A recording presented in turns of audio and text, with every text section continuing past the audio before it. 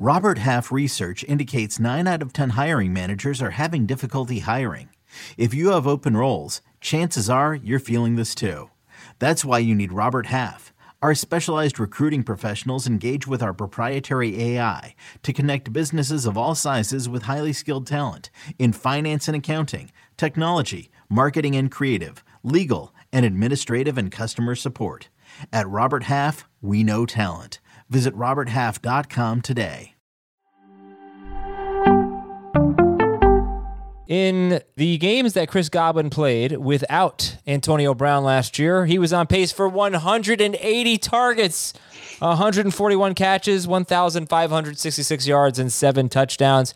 What can we expect without Antonio Brown this year? Let's ask Jacob Gibbs right now on Fantasy Football Today in 5. Okay, it's an eye-popping stat. It's why I loved Chris Godwin. That was before the Julio Jones signing. So, Jacob, let's go through it with Chris Godwin here, and what's the first thing you want to let us know about? Yeah, 180 target pace is nuts. I had not heard that.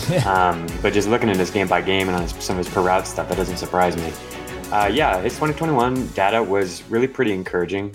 Injuries really dampened things for him in 2020. He had, followed a pretty, consistent trajectory up and to become one of the best receivers in the league, and then kind of fell off in 2020. But 2021, he really did rebound in a big way. His target per route run rate was up to 23%.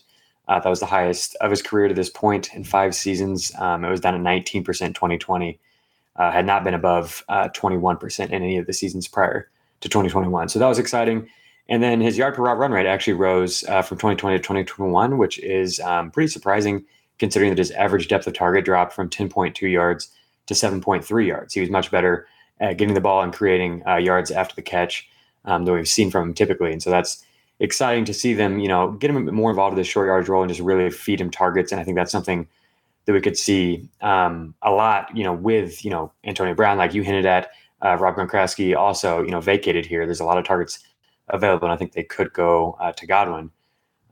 He was really finding his footing before he had the ACL injury. You mentioned, his pace with Antonio Brown out. And so what I looked at was from week 7 on, which was when AB's injury occurred, the ankle injury. The final 8 games of Godwin's season, he was targeted on 27.5% of his routes. So we mentioned earlier, 23% was, easily the highest of his career to this point. 27.5 over 300 routes to close the season out for Godwin. So that's a pretty substantial sample size there. And it was consistent as well. He drew a target on 25% of his routes in 6 of those 8 games. And he had spike weeks on the games where Tampa Bay really went nuts and threw a ton. 15 targets, 17 targets to close out the year. Those are the 2 highest marks of his career. Came last year in 2021 with AB off the field. So that's exciting. And I think, AB's gone and Julio's replaced him. And I think people might just kind of, assume that there's not much of a change there. But I just want to point out that Antonio Brown is still insanely good.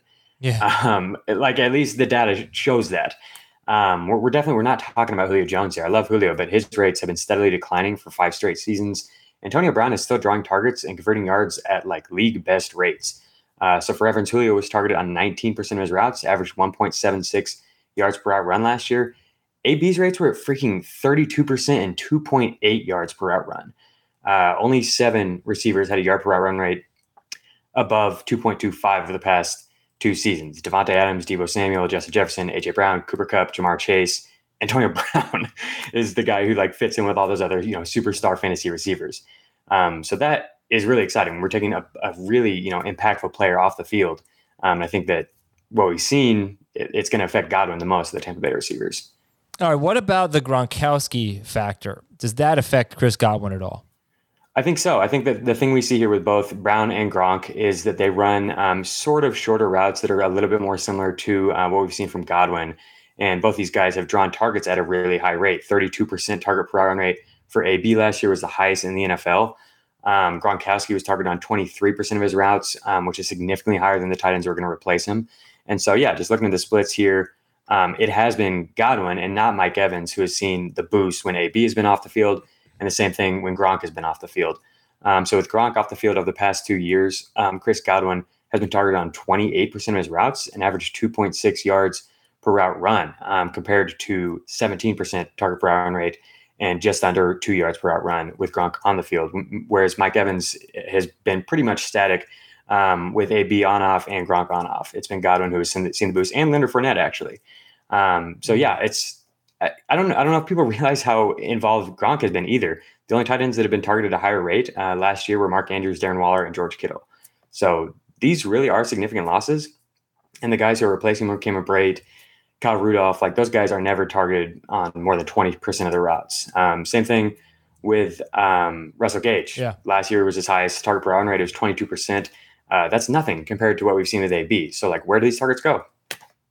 Yeah, I hope they go to Godwin. I hope he's healthy. That's the big question mark, is what can we expect coming off the torn ACL? But where do you have Chris Godwin ranked? I have him at wide receiver 22 in half PPR, and I just put out standard rankings. I think he was wide receiver 28. So it's tough. There's a lot of guys in that range that I really, really am excited for. Like I have a hard time, especially with the injury, like how do I evaluate him compared to Darnell Mooney, somebody like Jerry Jeudy? I'm really excited for those guys. I think he has the potential to blow past that though. Like if he's healthy and ready to go, and these rates sustain in Tampa Bay's offense, and Tampa Bay doesn't really regress in terms of their passing rate like a lot of people expect, the ceiling is there for a top 10 finish for sure. Okay, quick comment here in the chat. Jacob Gibbs should dress as the Batman for Halloween because I seriously thought he was Robert Pattinson.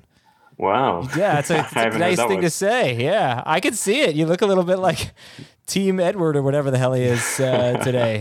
Yeah. All right, give it a shot. It's a great movie, by the way. Thanks for everybody for watching and listening. Tomorrow, or if you're on YouTube, later in 5 minutes, we're going to be talking about Leonard Fournette and the Bucs backfield and what to expect there. And we'll talk to you then on Fantasy Football Today in 5.